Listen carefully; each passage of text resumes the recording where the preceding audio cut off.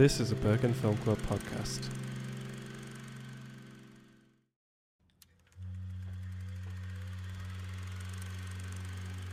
Like an old movie removed from the frame, I am floating and looking for someone to blame. Won't you project me on the walls of your heart? I'm waiting for the real thing to start.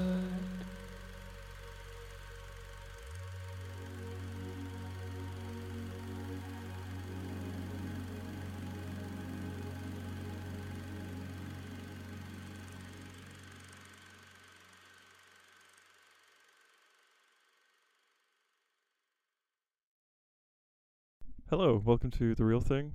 I'm your host, Joe Lawrence. This is our recommendation episode that I'm with a board member or anyone else who's I deem worthy enough to give recommendations. Today, I'm joined by one of the board members of Bergen Film Club, Remi. Hello. Hello. Thanks for having me. Yeah, no problem. Thanks for being on. Second time on the podcast, officially. Yes, Yeah. officially, second time. Yeah. Do you want to talk a bit about what you do on the board as another kind of fresh face-ish on the board? Yeah. What's your job title and what do you do? So my name's Remi, and I've been in the board for 2 years now, I think. And I am head of communications, we call it in English, and then eksternansvarlig in norsk. My role is external stuff like the mail, and then also being a representative of BFK at the venue that we rent, Kvarteret. So being at meetings there, booking the cinema hall, and fun stuff like that. Keeping BFK organized. Mm-hmm. And like communicating with whoever we work with. Yes, exactly. Yeah. Of course, there is some bleeding in BFK with roles if we have major events, and maybe this is more suited for Amina, for example. Mm-hmm. If we have directors coming over, but generally, like general communications, in and outgoings is what I would do. Yeah. Okay. And you like, I feel like I keep asking everyone on the board this question, but it doesn't mean it. Like, do you like being on the board? Yeah, I love it. I feel like no one's gonna say no. No one's gonna say no, of course. I still ask every time. No, it's a great privilege to be able to work so closely with like an institute of Bergen, sort of a cultural institute of Bergen. Really love that. And then, of course, from the outside, it can look like this role may be a lot of work, and admittedly, I do think it is a lot of work. But I really like the work I do with the organizing and everything, which makes it feel like not a lot of work. So, I mean, I don't know if I would be able to do any other board roles, if that makes sense. Sure. I really like it. I really like the role in itself, and I really like being in the board more generally, like being a part of BFK. Yeah. Yeah, it's a nice, historic community to be a part of. Like, knowing that it's been going for so many years beforehand. Yeah, exactly. You sort of get a foothold in, or you sort of leave a footprint, if that makes sense. Yeah. Like, you'll always have been a part of BFK, and you'll always would have been a board member, and whoever generation comes after you will build upon what you've done. And we're building upon what the previous generation did, so it's really cool to think about, actually. Yeah. Okay. Hit me with some recommendations then. Okay. I've been struggling to think, but I've come up with 4. Lovely. My first recommendation is a very classic one. It's After Sun, the movie that came out in 2022 by Charlotte Wells. Mm-hmm. Her debut film, if I recall correctly, and it's just amazing. It's probably, if people ask me and press me like, what is your favorite movie, I will most often than not say After Sun. Yeah. Mm-hmm. Yeah, what did you like so much about it? It's well, for me this is considered almost like perfect, right? So all of the all of the fundamentals are in place for me. Like the camera work is fantastic, the editing and pacing is fantastic, the acting, especially from both Paul Mescal and I can't remember the name. Frankie Corio, fantastic. Yeah, they really seem like they have a lot of chemistry. Yeah, and looks like a proper.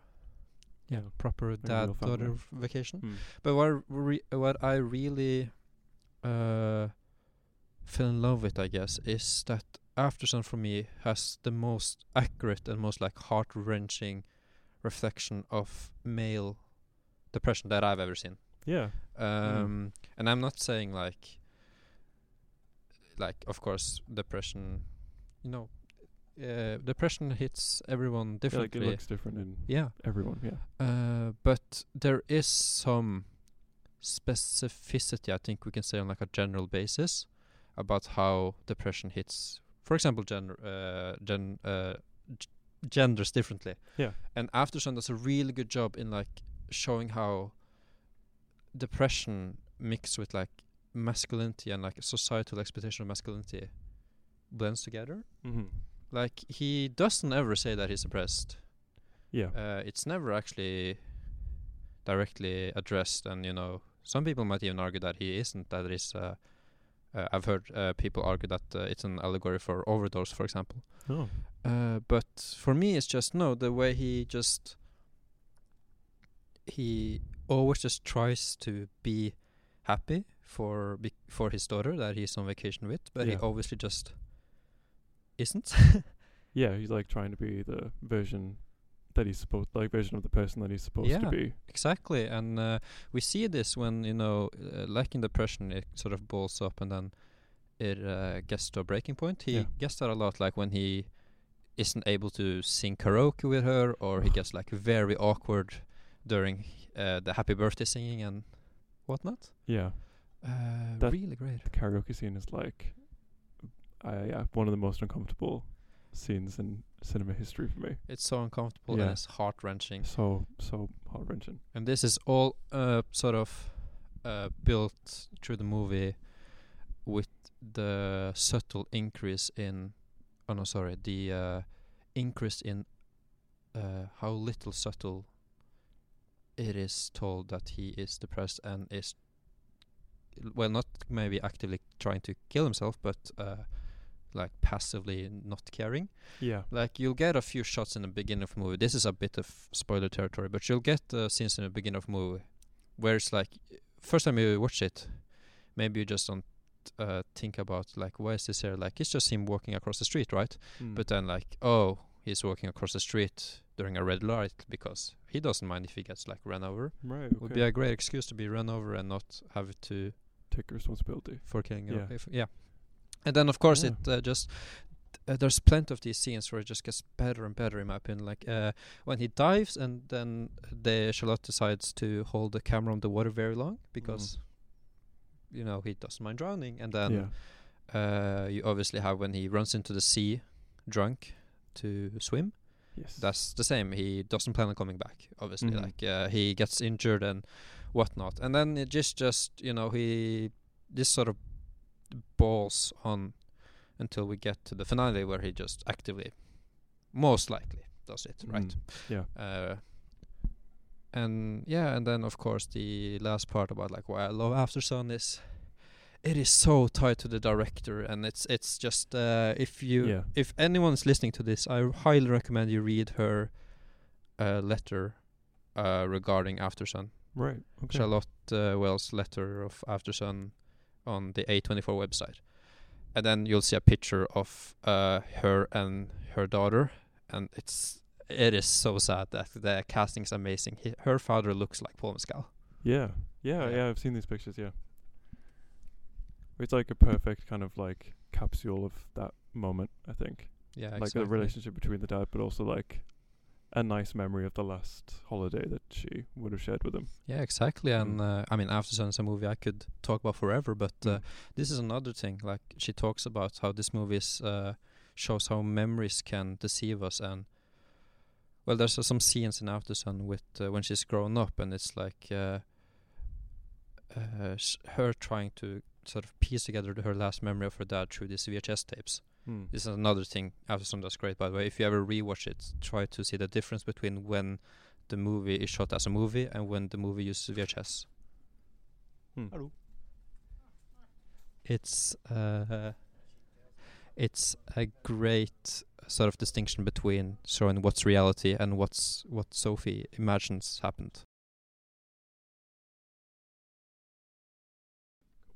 Yeah, the next movie I'm going to recommend is the documentary Searching for Sugarman from 2012.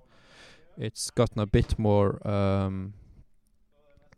guess, exposure because last year, if I recall correctly, the musician in the documentary, spoiler alert, died, unfortunately, Rodriguez. But this documentary is just insane. It's one of the most encapsulating documentaries I've ever seen, like the most interesting history I've ever seen. Shot in documentary, yeah. So what's kind of like the story of it? I've never heard of it. I'll give you a quick rundown, spoiler-free version, and then I guess a bit more spoilery. The documentary is about a musician, Rodriguez, who just lives in USA and produces music, and unbeknownst to him becomes the biggest musician in South Africa. Oh. Like, they talk about it with the people who lives there and production companies and everything. He was bigger than Hendrix. He was bigger than Elvis. He was the biggest artist in South America. But he didn't even know it. He didn't even know that he had popped off in South America. He thought he had failed as a musician in America. And then the documentary is sort of them trying to find this guy, to find Sugarman as he is dubbed.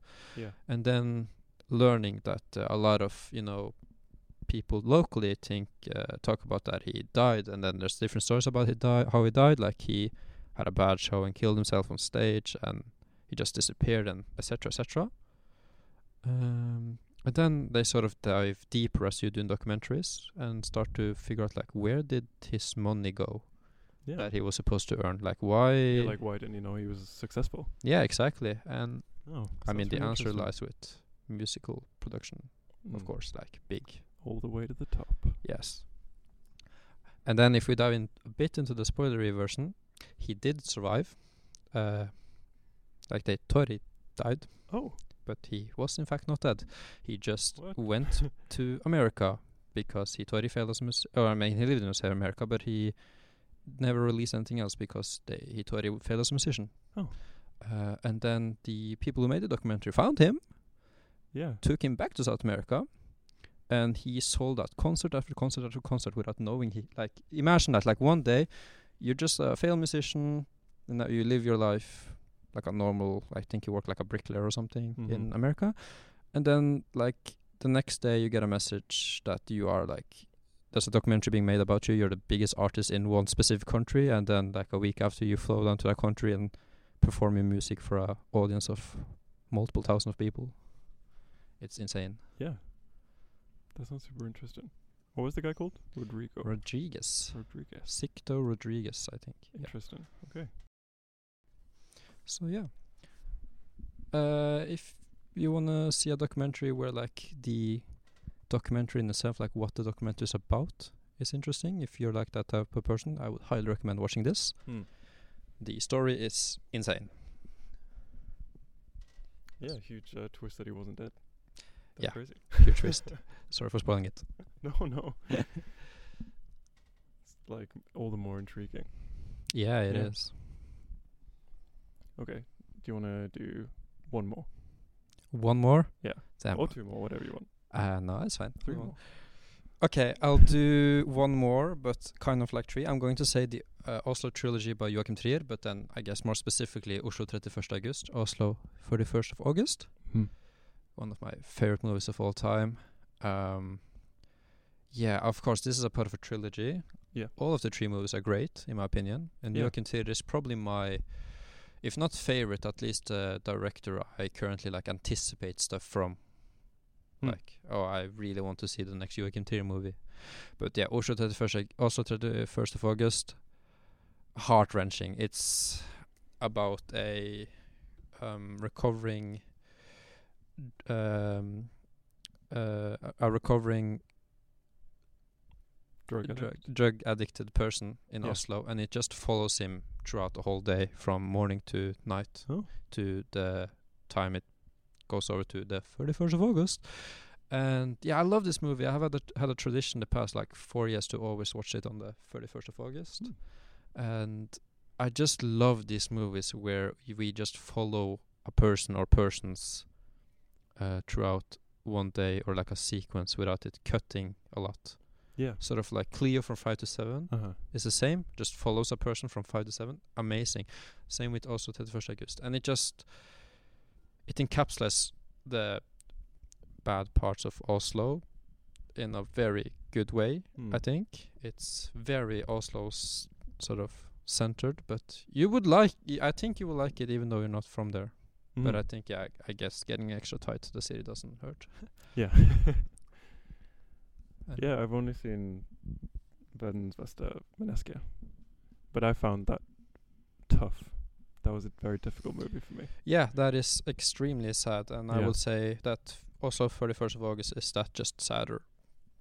Just even more depressing. I can't imagine that. Damn. Yeah, but it's what's the guy called? Who's like in all of his movies? Andreas Danielsen Lia. Yeah. Very talented actor. Yeah, I love Anders. She's just a talented person in general. You know, during COVID, he was like the main doctor at the Oslo hospital, and now he's a doctor and an actor. Like, where is the time? That's crazy. Okay. Yeah.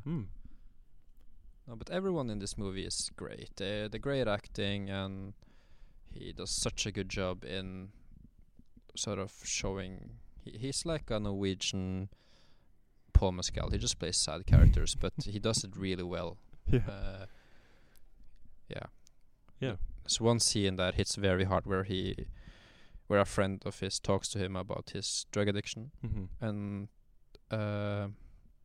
he sort of tries to convince him that everything is going to be alright and you'll get over this. And then Anders Lie, the drug addict, says that everything is going to be fine, to encourage his friend. And then as soon as his friend gets like his smile back and is like, oh yeah, he thinks everything's going to be fine, he just hits him with like no, it's not.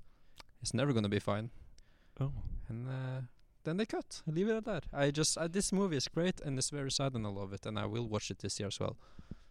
At Cinematheca, hopefully, if they screen it. Yeah, cool. Yeah, I thought it was like cool because I didn't know that it was part of a trilogy, but it was kind of fun watching, I guess, like the third one, because you kind of like, because this character's in the third movie as well. Yeah. You don't need to watch it as a trilogy. It's a loose trilogy. Yeah. The only thing that makes a trilogy is that it's the same director with the same actors, and all of them are based in Oslo. But the actors played new characters. Yeah. But it does not hurt to watch them because all three movies are great. Yes. And there's a new Oslo trilogy coming, right? Yeah, by a different director. I know the first movie is out soon. It's called Sex. Yeah, I saw the trailer for it this Wednesday. It looks very interesting. I will watch it. I have high expectations considering this one. Yeah. Did you want to do another one? Or? Okay, I'll do one very quickly. Okay. I'm going to suggest Ali Ferris' Soul. We've screened it at Bergen Film Club before. We did. But watch this one. Beautiful movie. Heart-wrenching movie. Shows how shallow humanity can be. How societal standards and norms can just be, straight up shallow. Yeah. How the norms we have puts expectations on people, where they end up sacrificing their own happiness for, confronting to society's standards. Yeah. Considering, because of the age difference. This movie is a movie about two people falling in love that are from two completely different backgrounds, and then from with two completely different age profiles. With a grown man and then a senior woman. With the grown man being from I don't quite remember, but he's newly immigrated to to Germany. I think another reason why I think that's so sad is because it like reminds you sometimes in relationships like love isn't enough. Yeah, exactly. Other things need to also work. Yeah, that's a good point. Mm-hmm.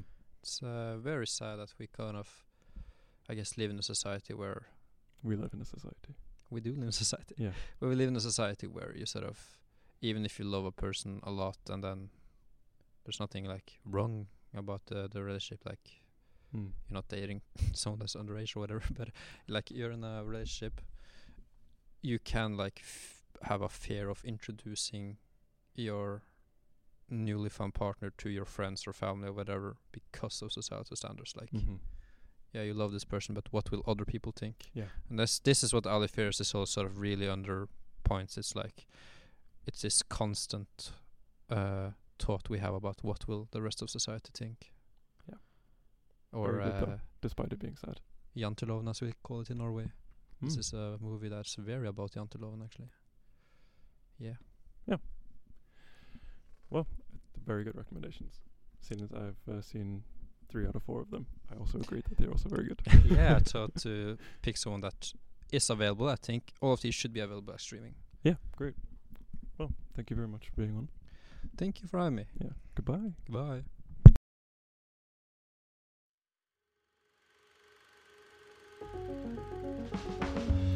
This has been a Bergen Film Club production. Our music is by Wise John. Check them out on Instagram at WISEJohnOfficial. Our logo is by Pia Sofia Brentersen. This episode was produced, mixed and engineered by Joel Lawrence. Our researchers are Inke Shilpgreiben and Mamina Nazmajid. Want to talk to us about films? Then please send us an email at podcast@bergenfilmclub.com. Follow the show on Instagram and Twitter at TheRealThingPod. Check us out on Letterboxd at BFK The Real Thing. Thank you and goodbye.